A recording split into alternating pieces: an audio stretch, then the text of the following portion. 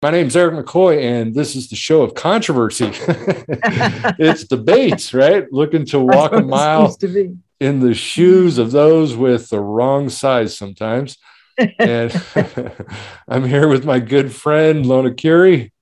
That's right. I'm Lona Curry. I'm the transgender mentor, and I'm again honored to be here with Eric McCoy on this awesome, walk a mile in my shoes episode. We're going to go from one extreme to the other. But first, I got to say, man, I'm loving your fashion statement. I'm loving this new merchandise you got going. This is, again, high as fuck. Right, doing it clean. But we kept it kind of clean, on here. Didn't do the as fuck,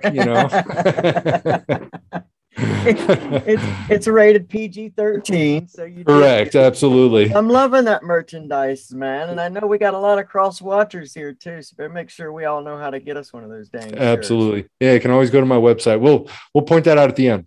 Good deal. Okay, so with so many topics that are difficult to walk in, I decided I wanted to look into a debate that falls within, actually, ironically enough, last week's episode, as we talked about abortion. Yep. Not the topic, but instead many that oppose abortion, right, as we talked about, support this topic. Absolutely. And the term pro-life has, according to this, limited meaning, and probably really is the wrong identification when you compare it with the topic of today. Yeah. What is pro-life? Just as we said last week, it means for life, before birth. But we don't care much about after you're born, I think. Right. I mean, that's right. So when it's abortion, they support life, but in other cases, they support death. Turn them and burn them, baby. Yes, we are speaking about the death penalty, which is going to be the topic of the day. Now, I want to do something, and I think this is very funny. I want to begin with something. I want to show you a quick video of a guy. His name's Professor Robert Blecker, who supports the death penalty. He's going to discuss the reasons why and a brief argument he has for those that oppose the death penalty in possibly executing someone that is innocent. Take a look at this. That some people simply deserve to die, and we have an obligation to execute them. So in a word, why do I support the death penalty? In a word, justice. In 3 words, they deserve it. Executing the innocent. We do not know for a fact that we have executed even one innocent person. We suspect we have. We probably have. Many fewer than the abolitionists claim, but we probably have.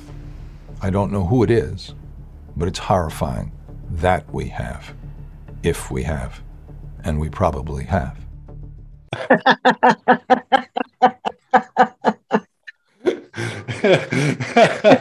If we have, we probably have. Maybe we have. We could have. Could have. But we did. But maybe we didn't. But if possibly. We did, they deserved it. Right. Who's on first? But maybe. No, what's on second? No, who's on third? That guy was awesome, wasn't he? Freaking awesome. I love that. So. Oh, gosh. Okay, so pro-life and pro-death seem to contradict, I think, within the wording itself. But the death penalty, just like abortion, is political. Very much so. And obviously within the realms of religion. And on the political side, I know everybody always throws this out as, probably slamming Republicans. I'm going to slam a Democrat here. And actually our president, currently Joe Biden, and as a result of his 1994 crime bill. Now, of course, he's also switched arguments, just like most politicians do. Right. But I want to show this to you real quick. And to me, this bothers me a little bit. So take a look at this. The president's death penalty proposals, and I might add, Biden crime bill is before us, calls for the death penalty for 51 offenses. A wag in the newspaper recently wrote that something to the effect that Biden has made it a death penalty offense for everything but jaywalking. The president's bill calls for the death penalty on 46 offenses. The difference is negligible. Yet let's put it in, I am a supporter of the death penalty. I am a supporter of the death penalty without the racial justice provision in it. I think it's better with it, but I'm supporter without it in it as well. So he is a huge, he was Yeah. a huge supporter of the death penalty. Now, of course, as he became president and the Democratic side, he's got to change his tune. Compromise. Yep. Got to compromise. Yeah, I found that really interesting, though, that he didn't even really dispute the argument that they put that he wants the death penalty for everything except jaywalking. Right. It almost seemed like he wore it as, you know, as a cloak of pride almost, you know, as if that was. That's weird. I mean, it is. Now, again, there's so many politicians do support it. You know, and it is, you know, obviously, you know, the 1994 crime law had provisions with the federal Death Penalty Act. And this actually expanded federal law to make 60 crimes, including drug crimes that do not involve homicide, eligible for the death penalty. You know, crimes could fall, typically they fell under three broad categories, right? Homicide offenses, espionage and treason, and non-homicidal narcotics offenses. How do you justify that, though? I don't know. I mean, you know, the argument has always been that, you know, if you're, you know, selling drugs, you potentially could be killing people.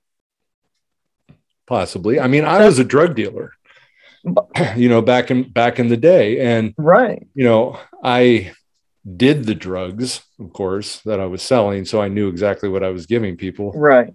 I wasn't, you know, the guy that's going to high schools and freaking recruiting people to, I mean, everybody that, and typically everybody I know that, you know, you're selling to people that are already doing it. Correct. And you're doing it to make money to support your habit. So, to support your habit. Well, my argument with that, with the first part though, is we don't hold, say, pharmacists or doctors to the same level because they could potentially be selling people, you know, drugs that obviously addict them and obviously could harm them. I mean, people die from pharmaceutical drugs every single day. Well, there is some changes within that. There actually was a doctor out in Los Angeles who had an impact. Jody Barber, a good friend of mine, she did a couple documentaries. Her son died at 19 on their couch at home.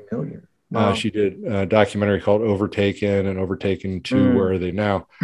And the doctor was not somebody directly that her son was seeing, but friends of hers was seeing this doctor, and they were getting Opana, which is one of the most powerful opiates. And so her son, though, was seeing another doctor who I had actually done an investigation on myself. And so he was on like Seroquel. I think he was getting an opiate from him. He was on a whole cocktail of medications. And then he got Opana from his friend, apparently. This doctor in Los Angeles ended up getting charges and actually convicted and sentenced to life in prison. So, well, I mean, the reason that I say, and maybe we should do a show about this, but the reason that I say good in that situation is that people go to school to become doctors, and we go in as people without that education and asking for help. Yeah. Now, you know, I'm a person, I love when people, they do give the argument, and I get it. Well, you all choose to do that. And there's truth to that. There is truth to that. But the point is I didn't get addicted to opiates because I began using heroin. I became addicted to opiates unknowingly for myself. I had no idea that these were addictive, had no idea what was fixing to happen to my life once I stopped taking them. I trusted the doctor. Absolutely. And then the next thing I know, I'm sick. And at the point that I'm sick, I still don't even know what I'm going in and asking him for. And then he obviously knows something I don't know, and he yanks them. So for that, that's the reason that I would say good, because that's different than Joe Blow drug dealer on the street. Absolutely. You know? Well, because it's not somebody that's taking money to support a habit. I mean, unless they're taking it too, I don't, but they typically make enough money to where they don't need to do something like that. And yeah, I mean, it's strictly for money, for those people. Absolutely. The other part, the big part, and I want to talk about this briefly, and then we'll kind of come back to this at the end, but I wanted to mention something. So 2 verses in the Bible, right? And this is, again, when we look at it from the biblical standpoint, are most often used by the Christians, again, who support the death penalty. Right. Which, of course, as always is within the Old Testament, right? The first is Exodus 21:24, which basically lays out the Old Testament rules that govern personal behavior. And we didn't discuss this with abortion, but it's used in that argument also, right? If people are fighting, they hit a pregnant woman, she gives birth prematurely, but there's no serious injury, they must be fined, right? Whatever the woman's husband demands, and then the court allows. But if there's serious injury, you are to take life for life. Eye for eye, tooth for tooth, hand for hand, foot for foot, burn for burn, wound for wound, bruise for bruise, right? Yeah. And so, pro-choice and pro-life both use this argument, though, right? Referring to serious injury. Is it, this is the argument, is it the baby or is it the mother? Right. Yeah. Because the pro-choice people can use that argument by saying that if that the baby is a possession basically of the mother. And typically in the Bible, if you lose a possession, you're fined and you have to give something. And then if there's serious injury and portraying to the mother, then it's eye for eye, kind of thing. Now, people that are pro-life say that, no, it's the miscarriage, but the baby lived. The serious injury could be related to the baby, and then it's to, eye for eye, blah, blah, blah. So, do you see how complicated this is now? And yet they use it so flippantly. And I bet they haven't sat down and even had a conversation like this one that even hashes this thing out. Yeah. Now, the second argument for death penalty support is, of course, Leviticus, right? Yes. We love Leviticus. We've talked about this one many times. 24:19 through 21 says again, and if a man causes a blemish in his neighbor, as he had done, so shall it be done to him, breach for breach, eye for eye, tooth for tooth. As he hath caused a blemish in a man, so shall it be done to him again. He that killeth a beast, he shall restore it. And he that killeth a man, he shall be put to death. Now, the question that I throw out is, how far does the eye for an eye go? And what specifically is this referring to? Valid question. Absolutely. And so I want to bring Donald Trump into this for a second. And I have an audio. This is not actually a video, but I have an audio of Donald Trump explaining how far this can go. Is there a favorite Bible verse or Bible story that has informed your thinking or your character through life, sir? Well, I think many. I mean, when we get into the Bible, I think many, so many. And tell people talk an eye for an eye. You can almost say that. That's not a particularly nice thing. But, if you look at what's happening to our country, I mean, when you see what's going on with our country, how people are taking advantage of us and how they scoff at us and laugh at us, and they laugh at our face, and they're taking our jobs, they're taking our money, they're taking they're taking the health of our country. And we have to be very firm, and we have to be very strong, and we can learn a lot from the Bible, that I can tell you. So if somebody laughs in your face, you laugh in their face. Which he gave a good example of. Yeah. And so in his argument, he's kind of just going everywhere with it. Everywhere. Because he never says anything specific. No. There's never, look what's happening to our country. Okay. Right. Tell me, what is it? Yeah, a lot of this stuff we've given away. Yes. It's not being taken, we've given it away. Absolutely. So how far does the eye for an eye go, right? Now, biblical scholars generally interpret eye for an eye, which is derived from, it's actually derived from the ancient Babylonian code of Hammurabi as a restriction on retaliation for personal injuries. So in other words, only an eye for an eye. So my question, according to Old Testament rule, who would be the person offering the eye to an eye? Right. Would it be an officer in the prison, right, serving that sentence who has no connection with the person? Yeah. I want to show you. Here's a man who hit the button for execution in a state more times than any other person. Given 17 years as Virginia's executioner, began October 12, 1984, with the electrocution of Linwood Briley, one of 3 brothers who were part of a gang that killed at least 11 people. He told Reverend Brown that he wanted to be baptized, and we took him upstairs and we had prayer, and the guys sung a little song or something, you know, and they baptized him. You sat there and prayed with him, knowing you were about to kill him. Yeah, but, you know, well, not just me, the state of Virginia was going to kill him. Understood, but you're the man who had to press the button. Yes, right. Was that hard the first time? In a sense it was, you know, and if I would sit here and tell you it wasn't hard, I'd be lying to you, and I'm not going to do that. Yeah, it was hard. I mean, this man haven't done anything to me, you know. It's not that I'm getting revenge on him, you know. I'm just doing what the state of Virginia wanted to do, carry out this execution. Then the question goes, right, and this is something I was thinking about. So what if the individual was actually innocent? Right. Then would he have committed murder with his eye for an eye, meaning that he or she, whoever, would have been put to death, right? Absolutely. Very interesting thing to think about. It's very interesting. If we're all responsible for our own sin. Absolutely. And that man we saw is currently a critic of the death penalty. But I want to show you another video real quick. Same guy. Given switch from executioner to death penalty critic springs in part from the case of Earl Washington, who was sentenced to death in 1984, but eventually pardoned based on DNA evidence. I would have executed him. It would have been you. Yeah.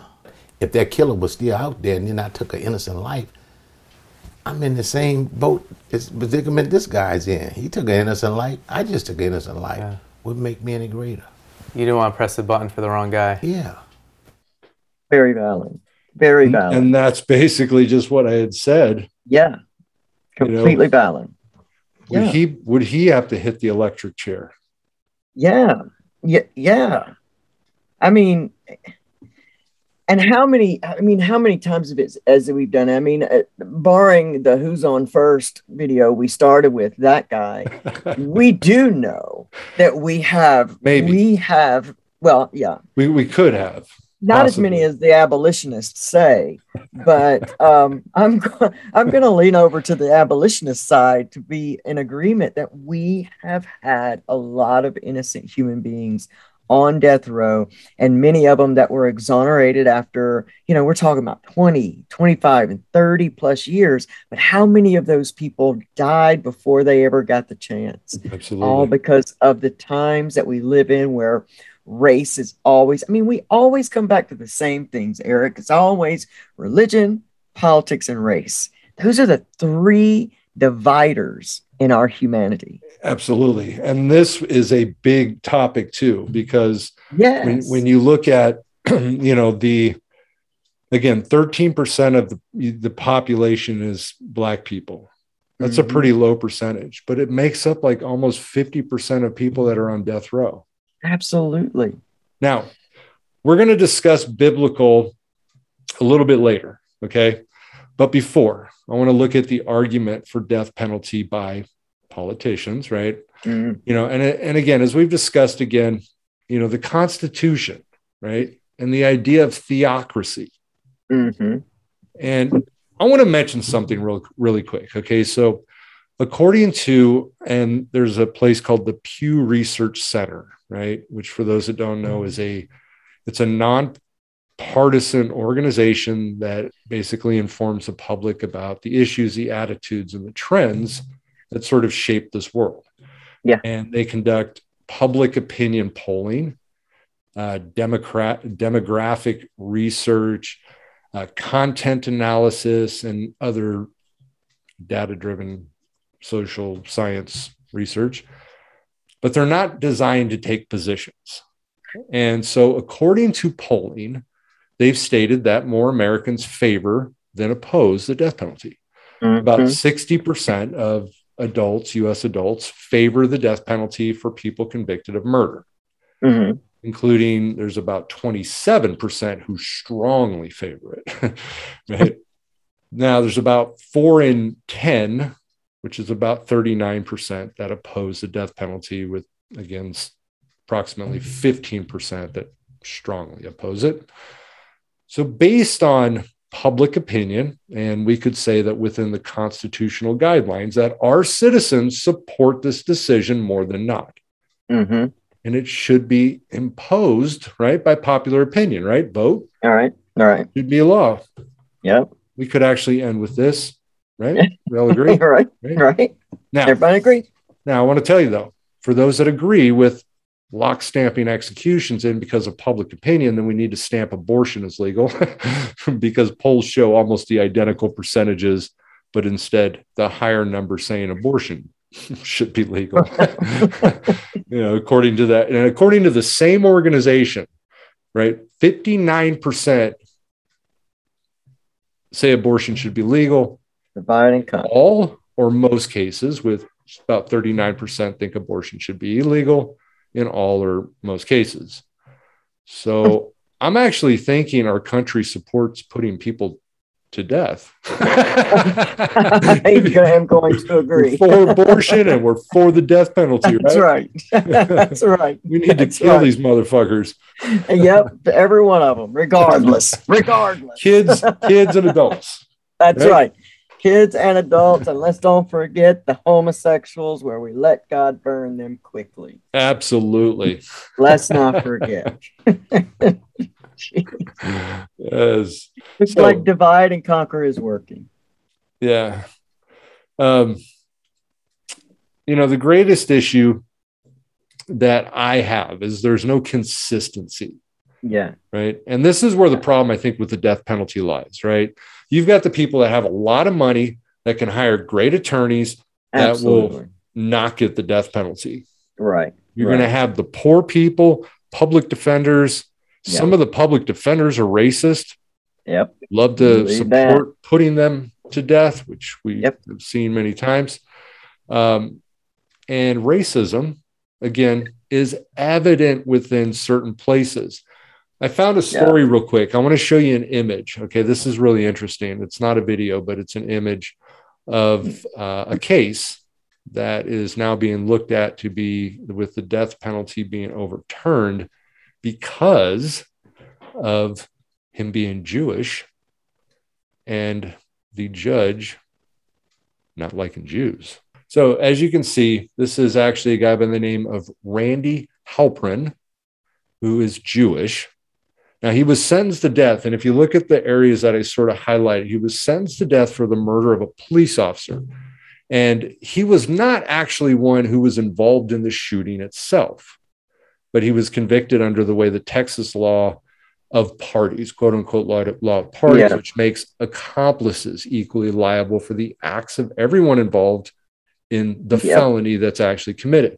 Now, the trial was presided over by Dallas County Judge Vickers Cunningham, who referred to Halpern as a fucking Jew and a goddamn kike and called Halpern's Latino co-defendant wetbacks. Wow. Right? Wow. It said that the former judge, and it even gets more interesting, had made racist, homophobic, and anti-Semitic remarks and had even set up a trust for his children, provided they married a white Christian of the opposite sex. This was a trust for them. Now, according to the court documents, his lawyers spoke with an acquaintance of Cunningham who said Cunningham took special pride in the death sentence because they included Latinos and a Jew. And he referred to his brother, who was gay, and whose partner was a black as nigger Bill. Wow. He later launched a campaign for Dallas district attorney so that he could save Dallas from niggers, wetbacks, Jews, and dirty Catholics. Wow. The hate that lives in one man's soul, man. The hate over what? Crazy. Ridiculous. But that is stuff that goes on. Now, again, that's actually a white person. Obviously, there was a co-defendant that was a black person, and he also had a Mexican that were probably all sentenced to death. Absolutely, because a lot of times, like as we've talked before, in maybe when we did the KKK show, is a lot of times that if you are a white person who's now involved in the civil rights movement, or you're involved in a case like that with blacks and Latinos, you're going to get even extra harsher punishment as well, because they look at you as a sellout of your race. I mean, we've seen this happen before too. I mean, where the fuck does this come from, man? Like, and if you looked at the date, it's very recent. Yes, it's not even that old. It's 2021. You know what I'm saying? That's ridiculous. Yeah. It's ridiculous, but it's real that we still live here, man. That we still live here. Absolutely. I mean, it's baffling. It is. It is. It is. So, if we look at the support side of the death penalty, right? They argue, number one, that it is a deterrent. Here's that argument. Having a death penalty deters people from committing crimes. I don't know that any regular human, the average human, which is who we're speaking about, would risk their life when that survival instinct is so incredibly ingrained and so strong. That's the foundation of my entire argument, the reason why I stay on the left-hand side. Not because I feel that capital punishment should be handed out, dished out to everyone that commits a crime. No, I'm talking about the idea that, in my opinion, capital punishment is a deterrent. It influences the way people behave. Look at Michigan. Michigan abolished capital punishment in 1858. Exactly. Look at the crime rate in Michigan right now. Ridiculous. Now, they mentioned a couple of things, right? And one was Michigan. And Detroit actually has the second highest violent crime rate in the nation. Yeah. I saw numbers on like 2015 among cities with a population greater than 50,000. Right. So, and in 2013, with only 7% of the state population, the city of Detroit had 50% of all murders recorded in Michigan. That's a big number. Yeah, it's a huge number. But I am going to throw an argument in here. The death penalty is not lowering the homicide rate. Think about it. I mean, how many people are like, oh, you know what? I really want to kill that person, but you know what? I'm not going to because of the death penalty. Of course, when we look at a city like Detroit, who's been steeped in deep survival poverty, I think that we're looking at deeper issues. I don't know if that has anything to do with them not having the death penalty. Right. And I want to show you a graph real quick showing the differences between the states that have the death penalty versus the ones that do not. Right. It sort of argues against what this guy is actually saying. So here is a graph, murder rates in death penalty and non-death penalty states. Now, the darker colors are actually the non-death penalty states. So the blue is the non-death penalty, and the red is the red is the one. And if you look at it across the board, it's actually higher. Yeah, without a doubt. That actually have the death penalty. Yeah. Which I don't really know the answer to the reason why, but these are statistical numbers. Yeah. That really kind of show and dispute that argument. Because again, like I said, I mean, people don't think that way. It's not like I'm not going to do drugs because it's illegal. Right. Well, it's the same thing. I'm not going to do heroin because I could overdose. Absolutely. If that worked, we would be working that, man. Yes. We would be working that to save lives. Yes. Don't do that. You might die. Yes. Yeah. Yeah. So in that, in that argument, the death penalty does not necessarily increase public safety. I mean, how really would it if the homicide rates are higher than non-death penalty states? Yeah. Right? Yeah. One of the other arguments that people make is, cost, right? And the expense of the death penalty is very high, and those again that support the death penalty basically say it's high because we keep them alive for too long for their years of appeals, which they do. I mean, if you look at a lot of the people within the states, a lot of them are in for like 20 years, 25 years, even 30 years in some cases. California, again, put a halt on death penalties. And, so we have, big numbers, of people that are sitting there. And the fact is that if you do get sentenced to death, you do get more appeals because again, and I almost want to say I agree with it to a certain extent. I don't know if it's to get as many as they get, but we want to make sure they're guilty. Yeah. There's some free men that are grateful that, they had sat there for 20, 25 years, because in that time, look what happened. They became exonerated without a shadow of a doubt. It takes, and when they were convicted, let's say it took 3 months for a trial, and that trial and the witnesses and all that can be overturned just like that when we look into DNA. Yeah. So, Yeah. And it's, just like that guy said, how horrible would it be to be the guy that's hitting the button? It's not the judge. It's not the freaking governor that could, halt the execution. Yeah. It's the guy there. And how shitty would that be for later you to find out that, oh my God, that guy was innocent. I killed an innocent person. Yeah, that's a regular hourly employee, man. Yeah. That's an hourly employee. And now that guy needs to be put to death because he killed an innocent person. Why is it always? although it would just take, it was just in the name of his job because, and people would just go, oops, exactly. Damn it. Oops, we did it. Oh man, shoot. Just like your cop said on that day, it happens. Oops. So I want to propose a few questions here from a video. And as we've discussed before, the greatest way to solve issues or to deal with issues is to sit and discuss, as these people do. Again, screaming and protesting, doesn't really do much because all you're screaming and protesting to is the honking of the horns for the people that support you.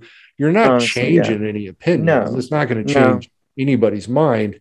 No. And even sitting down and discussing doesn't necessarily do that either, but it's going to have a better possibility. People are listening in this point. When the yelling and all that happens, we all know that basic communication, that shuts down. Your logical mind shuts down. You go in defensive mode. Not hearing nothing, man. Absolutely.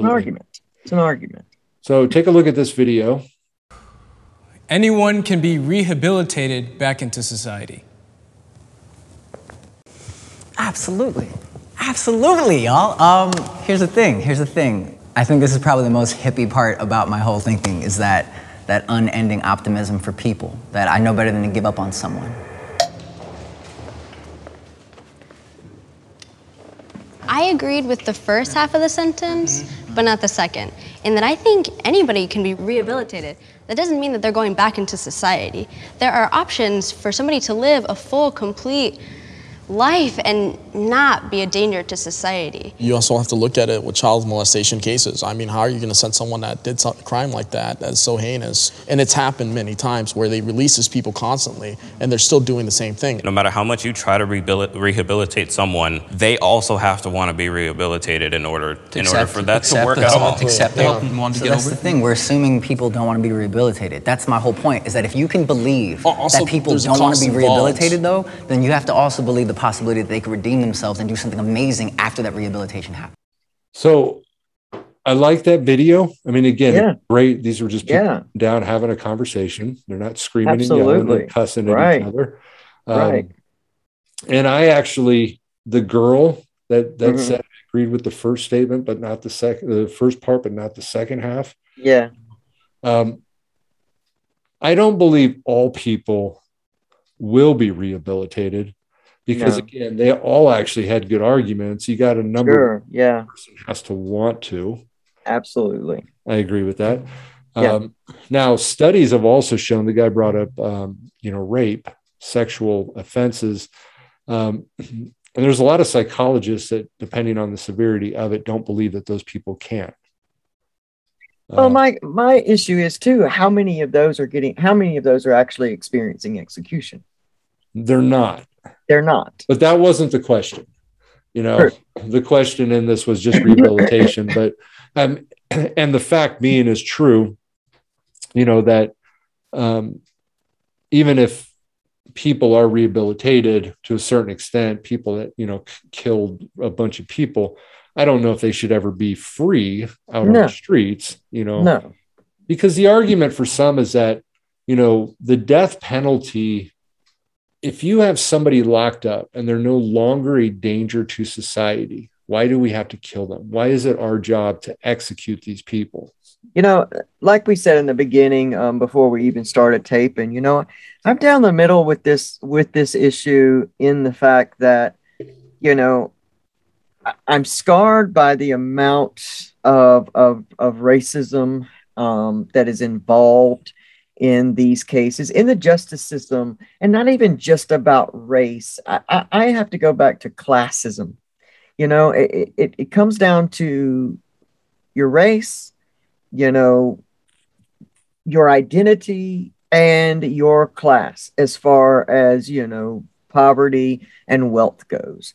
And I think that if we took out those things and we did what we really said we were going to do, what we set out to exclaim is our country, which is, justice and equality for all. If we really lived by that, I think that it would be a more cut and dry issue. But it's another one of those issues where, how do we definitively say, I am pro death penalty, if I know that there are probably more innocent people dying in the hands of executioners than there are guilty? Yeah. The problem, the thing in the studies that I've seen, and I was looking at, different statistical data that, depending on the locations that we're talking about, you'll have, a Black person, for instance, that's being charged with murder. There's all white people as a jury.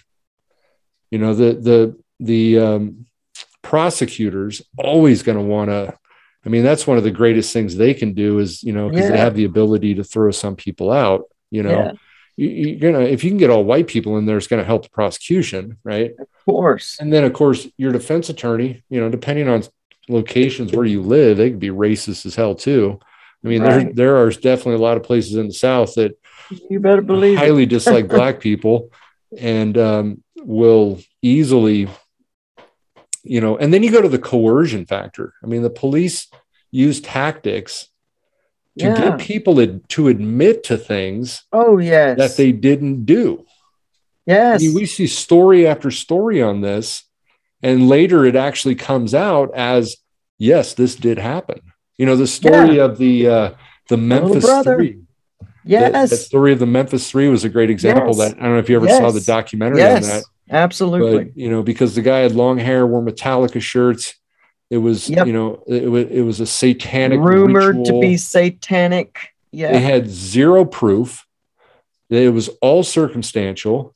Yep. How do you convict somebody and sentence them to death on circumstantial evidence? That should not even be a thing. Nope. And that's the power of fear. And that's the power of who's holding the cards, who's putting the story out. I remember that case. I'm sitting here without, a good friend, a man I consider my little brother right now for the next 7 years over this same exact situation. You don't have enough money to buy the attorney that will find the holes in the story. Now you've got a coerced confession, we call it. And when we send it to the judge to have it, thrown out, the judge says no. Yep. You got a family name. I know your family. I'm going to assume that you're guilty because all the rest of your family are fuck ups.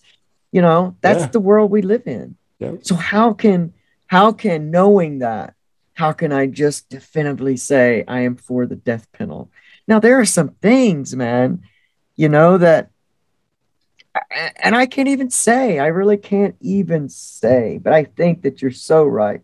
Number one, nobody should be sitting on death row on circumstantial evidence. No. It's not enough. It's just not enough. And we are actually going to talk about this briefly on a biblical side too. And this is interesting when we get to that. Let me show you the next debate here of questions that they put out in this. I love this video. I mean, it's so cool in how this is done. So take a look at this. Everyone deserves a second chance. Personally, I don't think everybody deserves a second chance, but I do believe that there are people who do deserve it. So it just depends, again, like I was mentioning earlier, it depends on what kind of crime they're committing. If they killed somebody, I don't believe that they deserve a second chance. But if they did like a lesser crime, like they're stealing something from a store, like candy or something like that, or a TV or a bike, I do believe that they deserve a second chance. Here's the thing for me. This is why it gets hypocritical to me in this kind of discussion, where we all think about the other person of the victim or something like that in terms of second chances.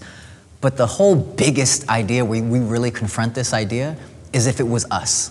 Would I want a second chance if I knew I messed up on something, however heinous or big it was, or however small it was? I want that second chance for me.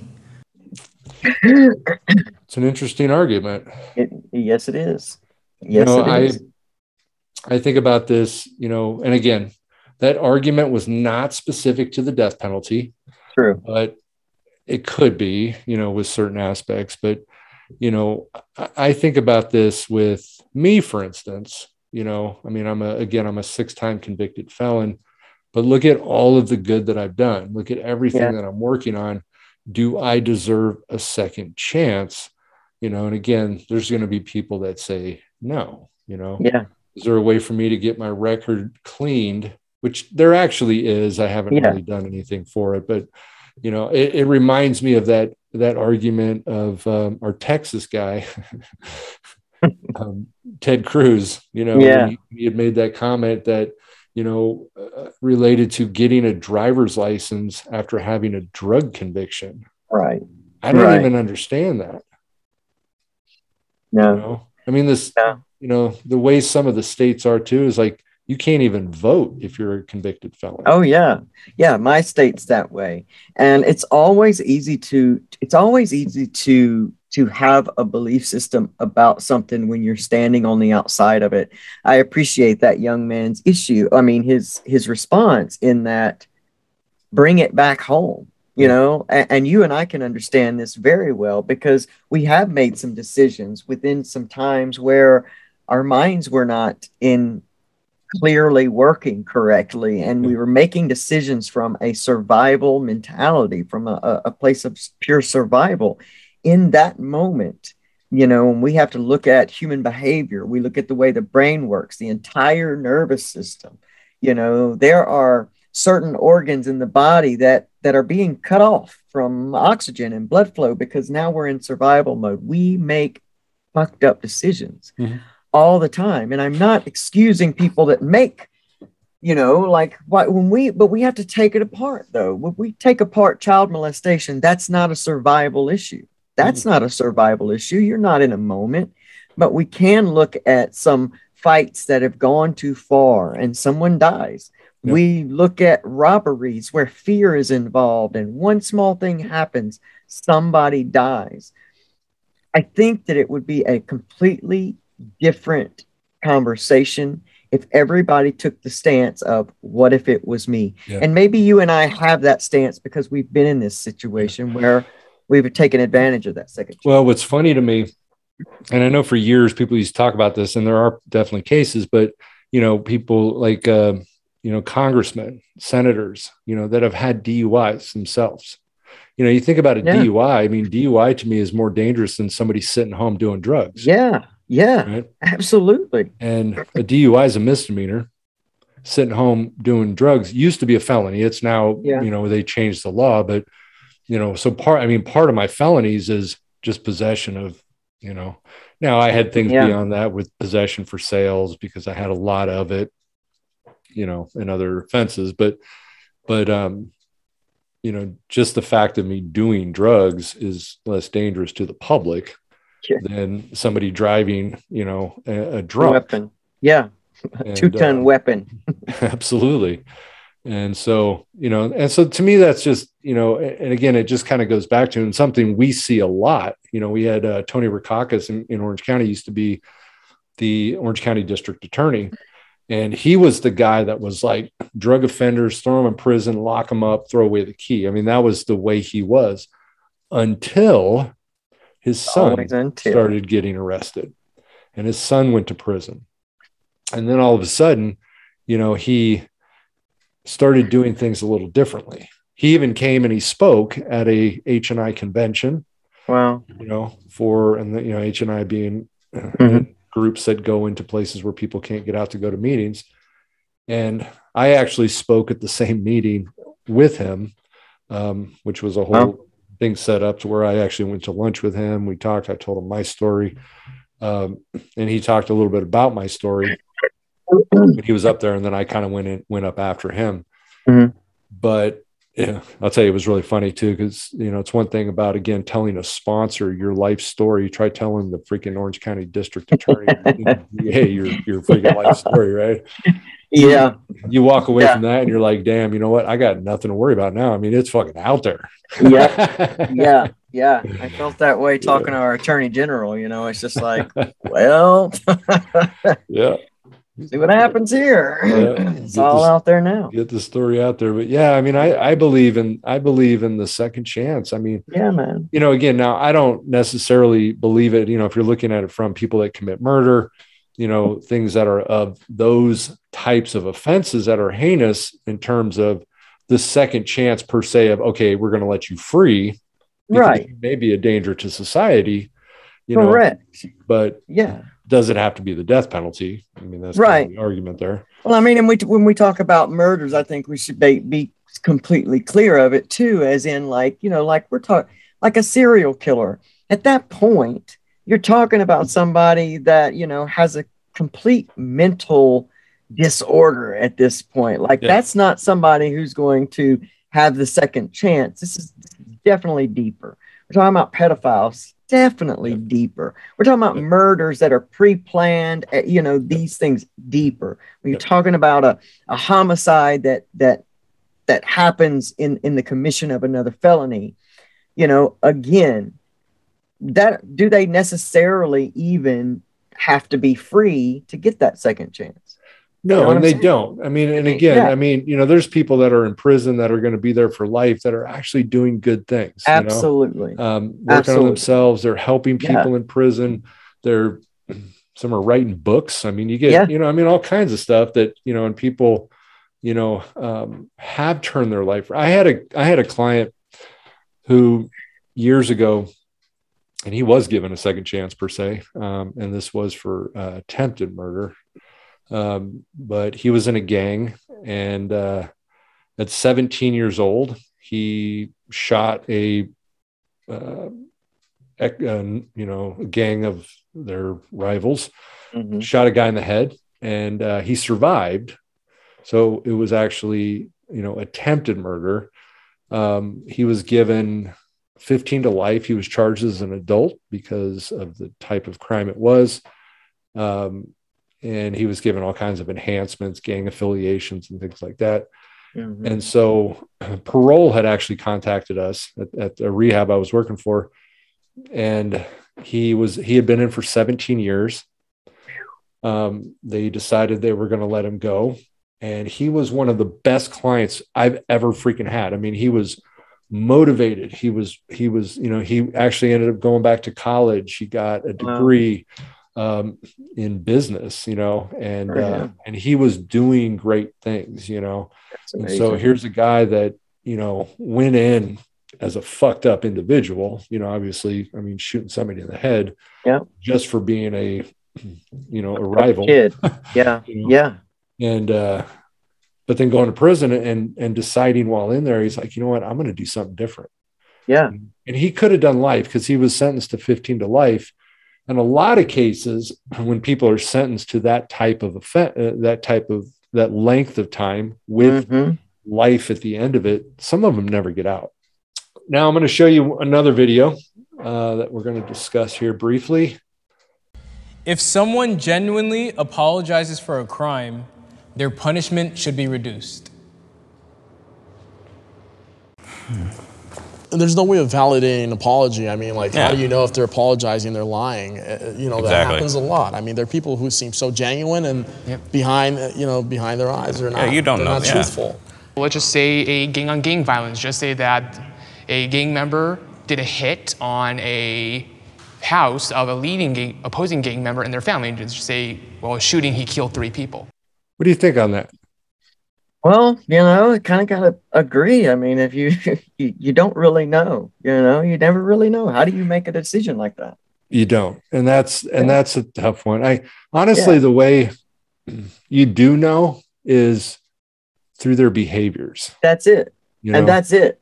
That's really, truly it. Yeah. So, one way that I think would be really, if anybody was interested in doing that is that, if you convict somebody, before you sentence them, give it a couple months. Yeah. Yeah. And, obviously they'll be able to observe him and see how they're doing if he's in custody and stuff like that.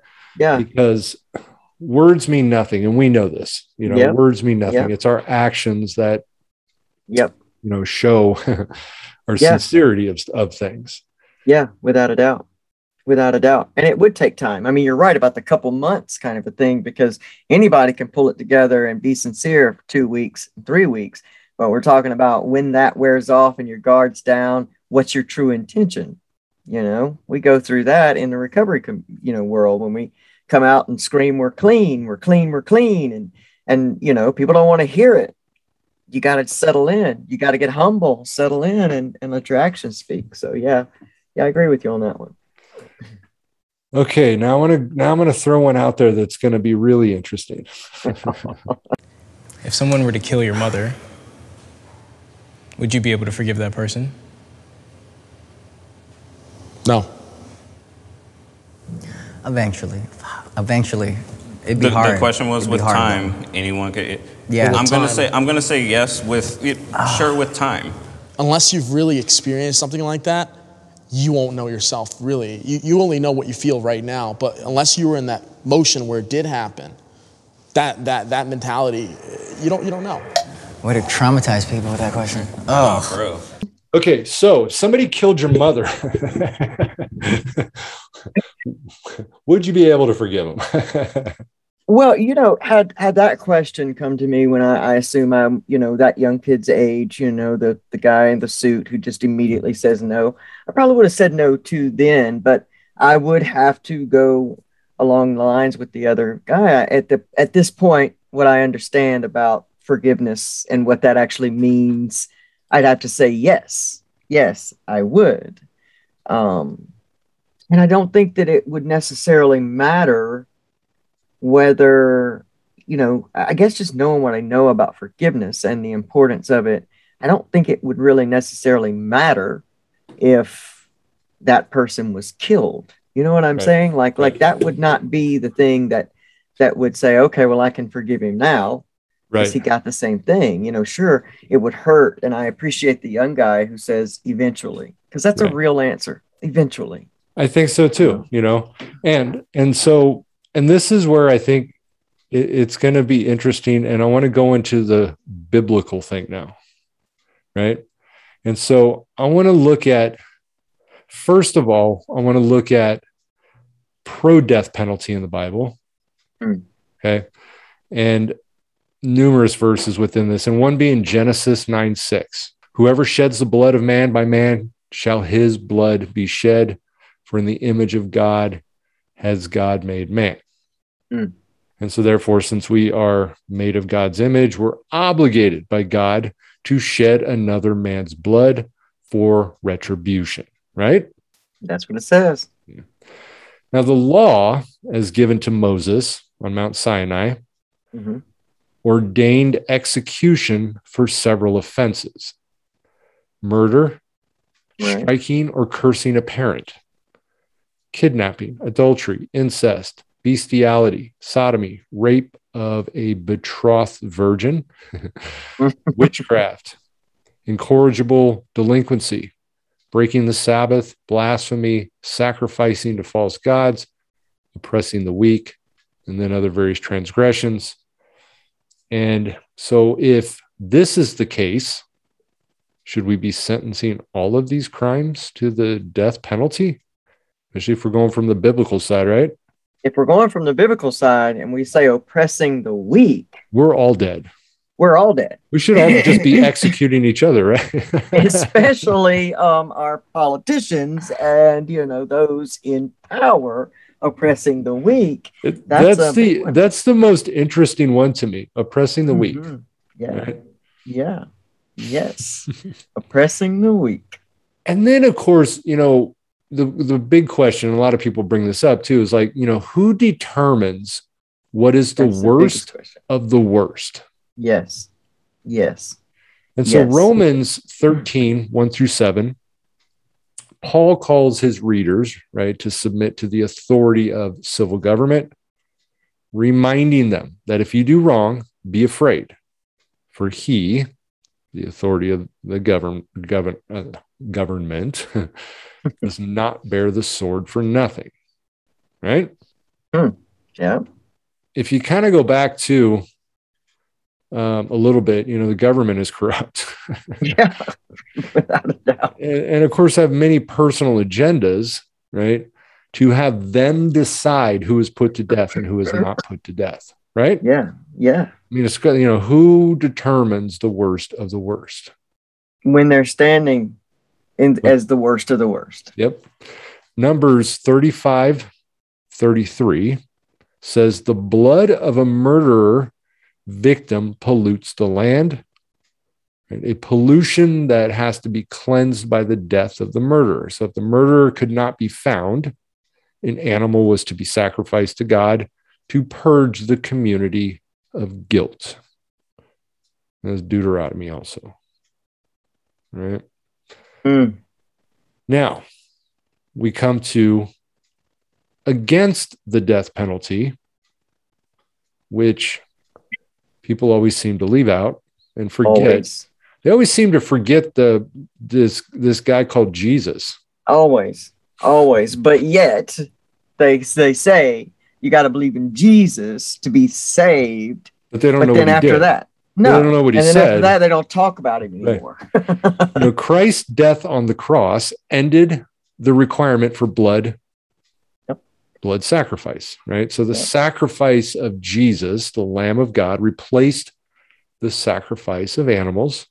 Therefore, his death made it unnecessary to execute murderers, right? Exactly. To maintain human dignity and value, because the crucifixion forever established the human value. Right. Hebrews 9:14, right?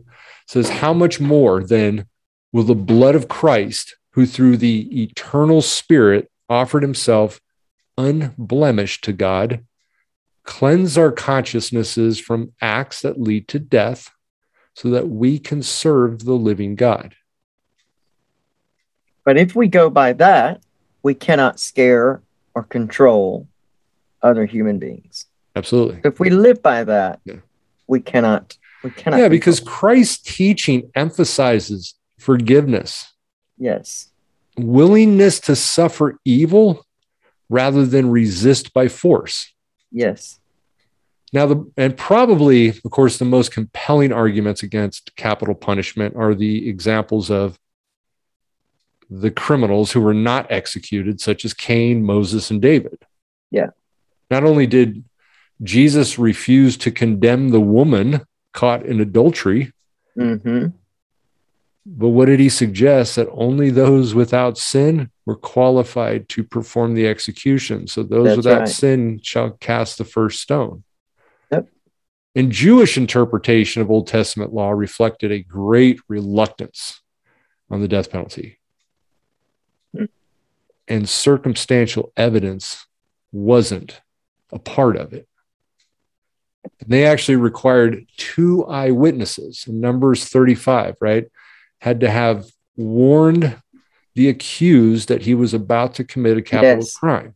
Yes. So if the 2 witnesses, if their testimonies differed, the accused was acquitted. Right? Yep. Men presumed to lack compassion could not rule on a capital case. Mm. And that is the way it should be. Yeah. And Romans 13, right, probably comes closest to speaking of the state's authority to execute. But specifically, and it refers to the state's authority, not their obligation, right, to execute. Mm. And this is consistent with the position that states are permitted, not mandated or prohibited, the use of that sanction. Right? Yes. Yes. So here's what's very interesting. And this was really cool because Morella actually did a lot of this information that she researched for me. Thank her for being our new research assistant. She's been quite amazing. Qualified. Yes. So what conditions, right, does the scripture give before the state can exercise capital punishment? And here are some of the principles that are drawn from the Mosaic laws, right, and their procedures. Okay. And the first one is proportionality, right? Exodus 21 to 23 to 25 establishes that punishment must be proportional to the offense. Mm. So the extreme sanction of death should be considered only in the most serious offenses.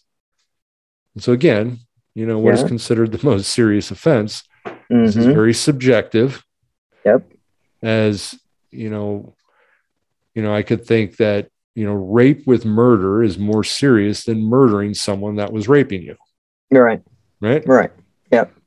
And to me, a most serious offense are serial killers, probably because they seek out prey, they enjoy their killings, and have admitted that they would kill again. And a lot of them would just for sport. Yep. How many on death row have killed once? Yeah. How many of them are model prisoners and that would be interesting. And do what they can do to better themselves? Yeah. Yeah. So do these people deserve the death penalty? Do they deserve death if they feel remorse? Yeah. If they're trying to show the world that they're better than one action that they did. Yes, they can deserve life, of course, but death? Right. Right. The Bible also requires a certainty of guilt. So before a murderer could be executed, again, 2 witnesses had to confirm the guilt, right? Deuteronomy 17:6 and also Numbers 35:30, which was a very high standard of proof. So the Bible says nothing of circumstantial evidence. Okay. Shouldn't be there. So does our government ensure that there is at least 2 witnesses as part of a fair trial? 2 witnesses that saw it. I mean, literally, they can't be circumstantial. They have to actually have, if we're going biblically, right? Yeah. And then you have intent. So Numbers 35, 22 to 24 establishes that capital punishment could not be imposed when the offender did not act intentionally. Yes. So how many people are on death row that state death was accidental? Yeah. Yeah. And then due process, right? There's several provisions of the law that ensure that executions took place only after appropriate judicial procedures, right? Numbers 35, Deuteronomy 17. The issue was not it wasn't simply whether the accused was guilty, but whether he also had a fair chance to prove his innocence. Right. This is not what is done in our system, though, right? No, and not at actually all. the way, and you can kind of think of it, maybe this is actually better the way our system is to a certain extent, but it's the prosecutor's job to prove your guilt. It's not your job to prove your innocence. Right. And that's the way our system is, right? But within the Bible, you should have the fair chance to prove your innocence. And then reluctance to execute. Okay, the law may sound very bloodthirsty, as it always does in the Old Testament, but it was applied with great restraint. Okay, Ezekiel 33:11, right? As sure as I live, I take no pleasure in the death of the wicked, but rather that they turn from their ways and live. Is that a second chance? Possibly.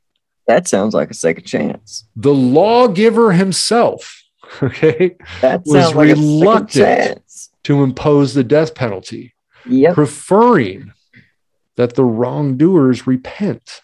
Yes. Right?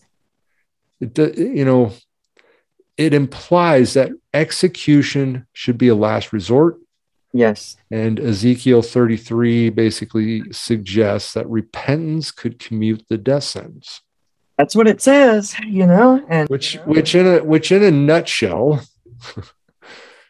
seems like there's contradictory things within the Bible. As always. Now, I know there's people that say there's no contradiction and they have reasons for, the way this all says. But the majority of people that are using it to further their own agendas, they are only using one side of this. Absolutely. Now, again, we could do the same thing, though, because we can basically say that, the last bit that we were talking about was against the death penalty, but there is also all of those statements that sort of encourage the death penalty. Well, and I don't even really think so. I think the last, part that you were just explaining and talking about there is not even, let's say pro-life and against the death penalty. It's basically almost where we stand on it, which is, is it the last resort? Yeah. If it's the last resort, and we know without a shadow of a doubt that all of these other things are in place, all of it's been proven, the witnesses are there, and all that's there, and it's a last resort. And this person does not want to repent, does not want the second chance, and there we are. It even goes as far as if you're going to use the Bible as your guide, what did Jesus say? But thou shalt not kill. But if you've been in anger or hatred, then you have committed murder or you have killed. Absolutely. We've all killed then. If you're going to go by the biblical thing, we've all killed. And if you've been angry at your parents, you're to be put to death. Right. That's in the Old We've Testament. all done it. We've all done it. We're all walking dead. Is who we all are. Yeah. We all are. If you have oppressed the weak. We all have, in one way or the other. Yeah. We all have. It's death. It's all death. It's all death. Walking dead. We're the walking dead. So I've decided, right? And I believe in Jesus and all that kind of stuff, but I'm going by Jesus. I'm going with Jesus, right? I'm going to stick, and I'm kind of moved away from the Old Testament because he moved away from the Old Testament too. And so all of these rules of sacrifice and killings and all this kind of stuff, I'm going to go with Jesus's principles because he's like the Son of God too. So, I'm walking with Jesus myself. Yeah. I think if all that other was working, then we wouldn't even know Jesus. Would we have needed Jesus? No. Right. Because Jesus was love. He was absolutely. Love. Absolutely. I'm with that. I'm with that. Yeah. I am absolutely with that. I love that KKK dude that's all biblical. Yeah. Like what the well, we're not racist, But I do want to drop a bunch of guns and alcohol in black communities so they can kill themselves. Right. So we don't have to do it anymore. Right. But we never did it. But we never never saw us do it. Yeah. You never saw us. And we didn't, exactly. We didn't do it because you can't find a picture. That's right. Jesus. Oh, Jesus. Oh, Lord Jesus. poor Lord Jesus. Jesus, help us. I say this all the time. Poor Jesus. Can you imagine all the hypocrites? Jesus is like, take my name out of your mouth, would you? Seriously. Oh, gosh. I think, Yeah. poor Jesus. Man, And Jesus to me showed, in the Sermon on the Mount, and I love it because, I mean, he teaches in a fashion that we can't live that way. I mean, we're not going to, but again, he teaches in that fashion to basically say, you know what? You guys are all sinners. You guys are all screwed. Didn't use that word probably, but you're all screwed, but, without saying obviously that he was God, but he was God in human flesh. And that's why we need him. We need him because we're never going to make it. Right. Right. We're screwed. I mean, if somebody punches you on the left side, turn and let them punch you on the right side. Love your enemy. What benefit do you have of loving people that love you? Love your enemies. Absolutely. That's the work. That's the work. Of course, it's easy. Like on tonight's Transgender Mentor program, which we'll be doing here in just a little while, we're talking about cancel culture. We're talking about that same thing where we've all gotten so sensitive that we can't move outside of those that talk the same, think the same, and be the same. Yeah. But what is the challenge in that? There's no challenge to love people that think like you and look like you and are like you. I mean, look, if we're talking biblical and we're talking about Jesus, we got to look at the sacrifice that was made for this very purpose. And if we are not even willing, and if the Christians in the world that stand on the sides of these arguments that are so against humanity and life and love and all about judgment, if they can't understand that or see that, they're missing what's the argument? You're missing the entire point. The whole point. It's for me, it's almost like, don't use the Bible. Don't. For these arguments, because you're only taking a little piece. That's what kills me about it, and you're taking the one that was written freaking how many, thousands of years ago. I don't know, and failing to look at the newer one. Right. Right. And that's the one that actually seems to be a little more important, I think. Yeah. And if the whole point of it all is to help guide souls to God, to Christ, to believing, then how do you think being hypocritical and controlling and judgmental and shameful, how is that doing that? Because there's so many people here that walking around the earth today that are so hopeless because they have nothing to believe in. Because we have generations of human beings that have taken this beauty, this gift of this word, and used it as a weapon against people in order to shame them and judge them and outcast them. That to me, if we're going to talk about severity of sin, I'm going to have to venture on the side that that's going to be the one you're going to answer the most for. Is what did you do with it? What did you do with it? Gave you life. What did you do? What did you do? So I just keep thinking, like, when these KKK guys hit heaven, be wearing their hoods, right? We thought, so what did wait you a do? minute. I don't know. We hung black people. Yeah. We thought you said to do that. Somebody told us you said so. And he said somewhere in there you were white. What the? Yeah, exactly. And the blue eyes. What's happening here? Blonde hair. Where are you? They're gonna be like, I think I'm in the wrong place. Yeah, I gotta be in the wrong place. You are. You're supposed to be there. All right, I'm going to show you one more video real quick, and we're going to put an end to this here pretty soon because we go so damn long with these. I know we do, man. It's too fun not to, man. Yeah, it's too important not to. I'm going to show you a video of a guy who supports it, and then I'm going to show you a video of a guy who opposes it. Nice. I've always supported the death penalty. I've always supported the death penalty. I don't even understand people that don't. We have to bring back the death penalty. They have to pay the ultimate price. Death penalty. Bring it forth. Now they give the death penalty where they give a slight injection so that they don't have pain when the needle goes in to slowly put them to sleep. I mean, these people have to be treated very, very severely, and they're not treated severely. Very much in favor of the death penalty, especially for terrorists and especially for people that, you know, killers that you see so many with the girls that are being killed and then they capture these guys.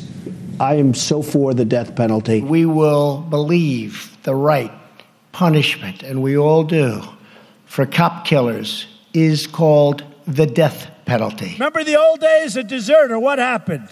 Bang. He deserted.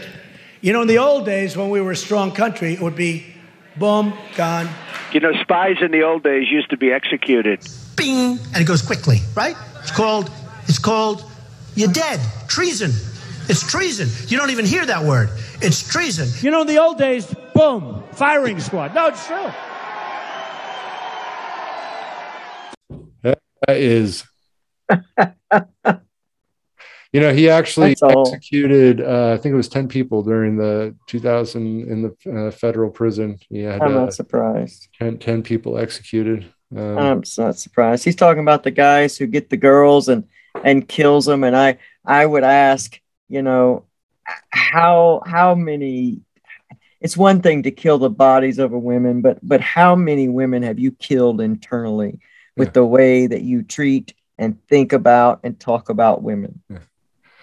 You know, what's interesting to me, like, you know, you think about the death penalty. Okay. So let's say hypothetically, okay. So, you know, death penalty is good for people that extreme, you know, offenses and things like that. But do we like sit there and we cheer and geez, like all the people in the background, you know, that were like just, yeah. Your state has executed 234 death row inmates, more than any other governor in modern times. Have you struggled to sleep at night with the idea that any one of those might have been innocent? No, sir, I've never struggled with that at all. The state of Texas has a very thoughtful, a very clear process in place of which when someone commits the most heinous of crimes against our citizens. But in the state of Texas, if you come into our state and you kill one of our children, you kill a police officer, you are involved with another crime and you kill one of our citizens, you will face the ultimate justice in the state of Texas, and that is you will be executed. What do you make of you know, and my thoughts, like, there comes the Christians. Yeah, those are the Christians. Terrible. Yeah, and it's terrible because for others that say, you know, well, I identify as a Christian, you have to say, but not that kind, but not that kind of Christian, right?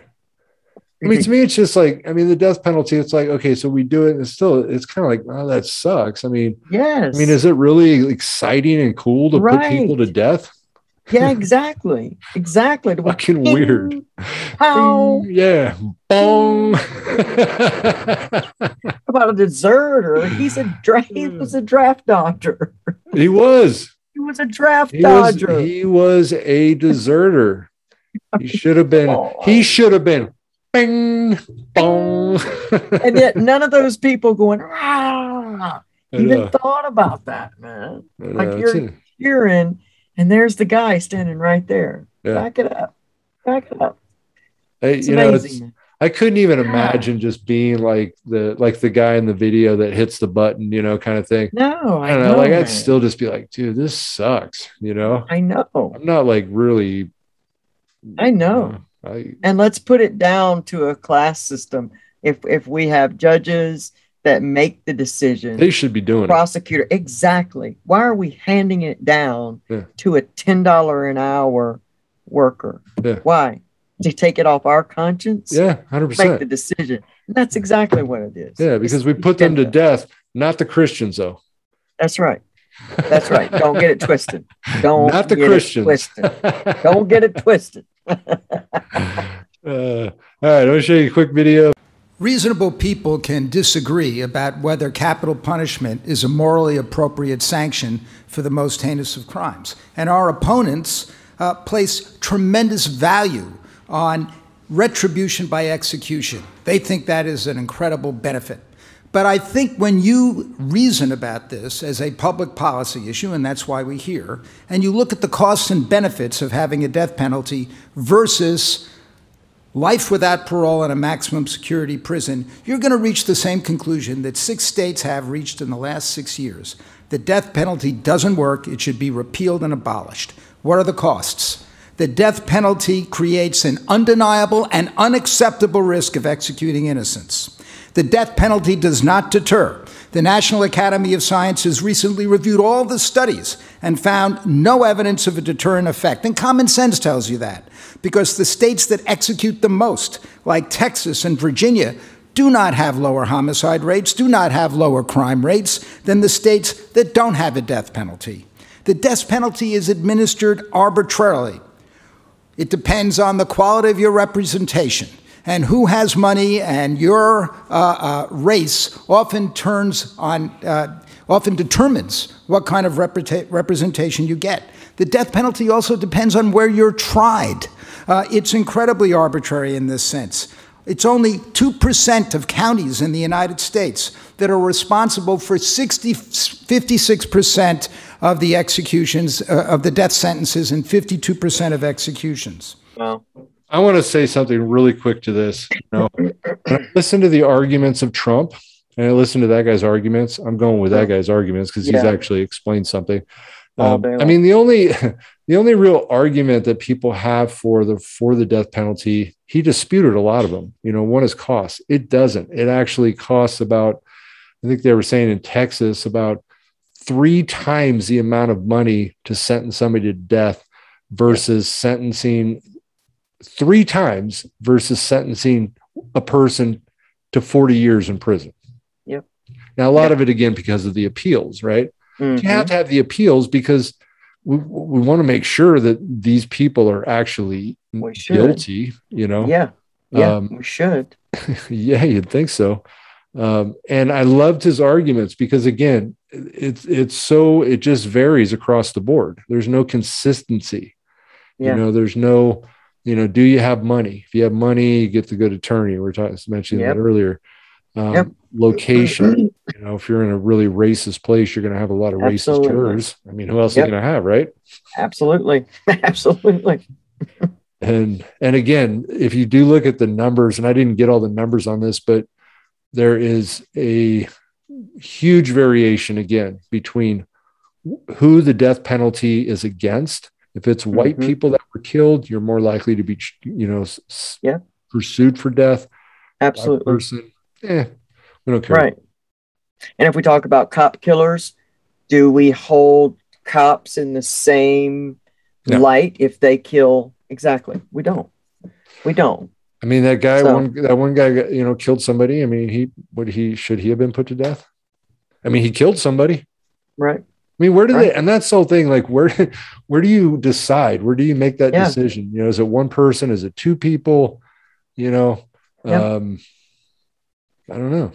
Where do we step out of, it goes back to that same argument of us not realizing what it means for us to be made in God's image. We make God in our own image according to our own agendas. Mm-hmm. And that seems to be a really big policy on the side of very conservative Christians. And I just hate to say that, but we go all the way back to the blaming the world's problems on the devil. Of course, we don't have to take responsibility if, the devil's wreaking havoc. You know what I'm saying? Right. We don't take responsibility for our own stuff. So, I hate to group people together because I feel like it makes me in the same way.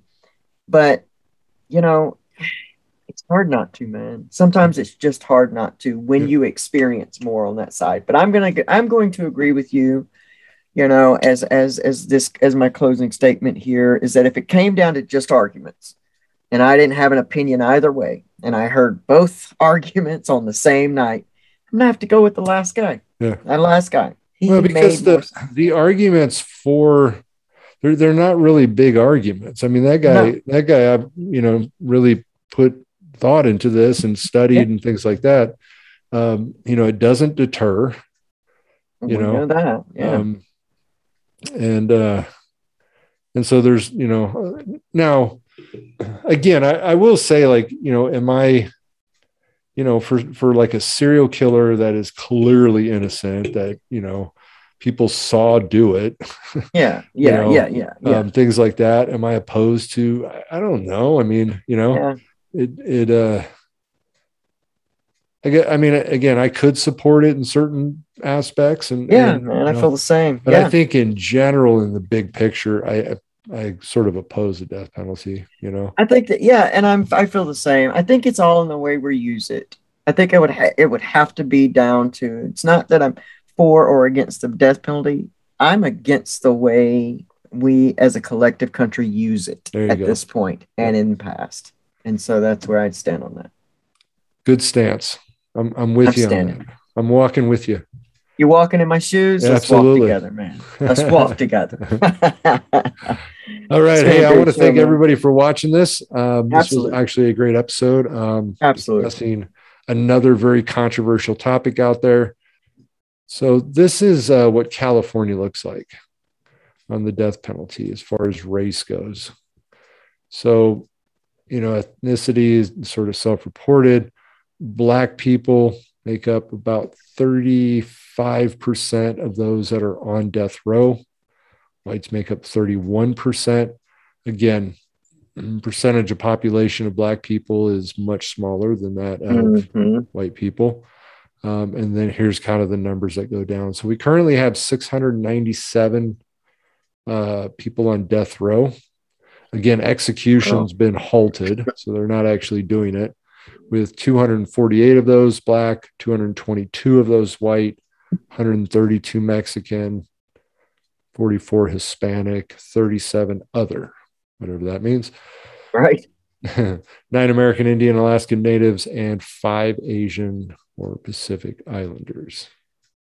So Blacks at the top of the list. Always. Yeah. Always. Yeah. Always. They're always number one with certain things. Always. Exactly. I know. It's a sad and they're state. usually the negative things, you know. Always, man. Always. When is it going to change? Yeah. Wake up, humanity. Let's step down out of supremacy. Now, I will say on this that I obviously did not look into those cases to see, you know, and it could be all those Blacks were crazy murderers killed, and maybe they were convicted for proof, and I don't know, you know, I obviously didn't look into that, you know. So, you know, there could be a whole bunch of whites that are innocent, and, you know, so it could be bad. I don't know, you know, I didn't look into it. Right.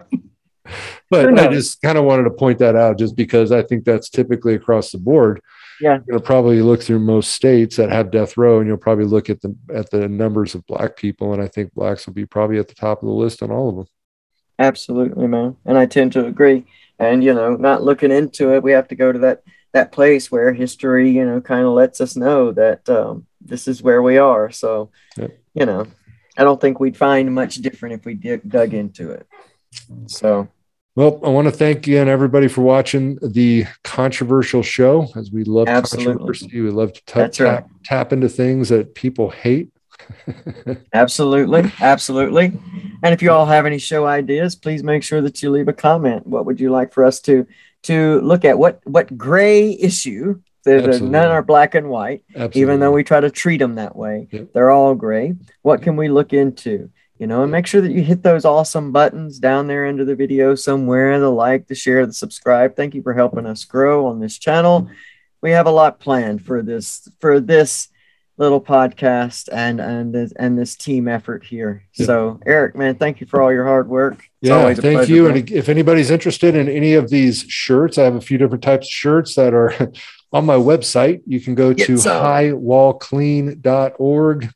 Again, high, H-I-G-H, wow, W-H-I-L-E, clean, CLEAN.org. And I have to do that a lot of times because I'll say it and people are like trying to figure out it. So High Wall Clean, name of the podcast. Again, my name's Eric McCoy. I'm with Lona Curie. And that's right. Thank you. And we will see you next week. Absolutely. Thanks, everybody.